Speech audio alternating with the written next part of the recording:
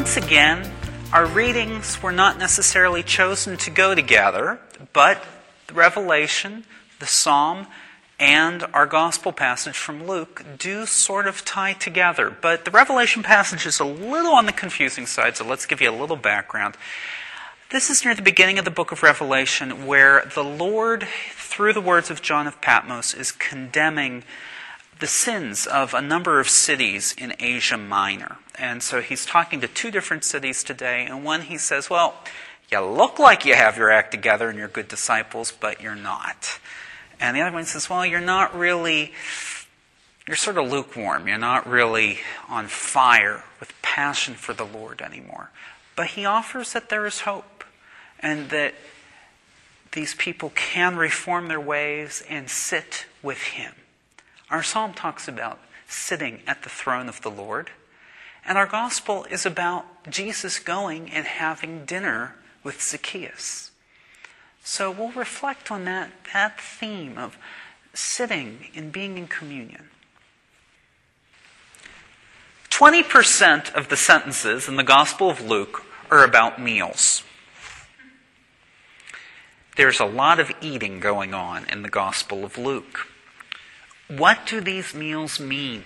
Well, they mean a lot of different things. And among them, the idea of equality, of reconciliation, communion, reaching out.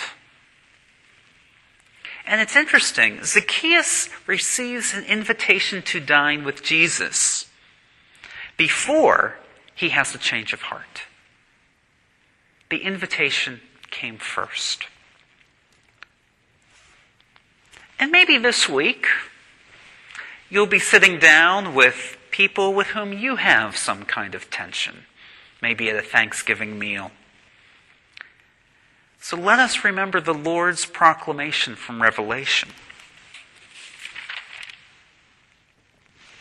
If anyone hears my voice and opens the door, then I will enter his house and dine with him, and he with me.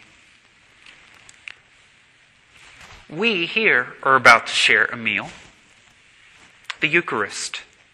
And may this Eucharist, like all Eucharists, be a moment for hearing God's voice and celebrating our equality as brothers and sisters in Christ. Our spirit of reconciliation, our communion, our call to reach out.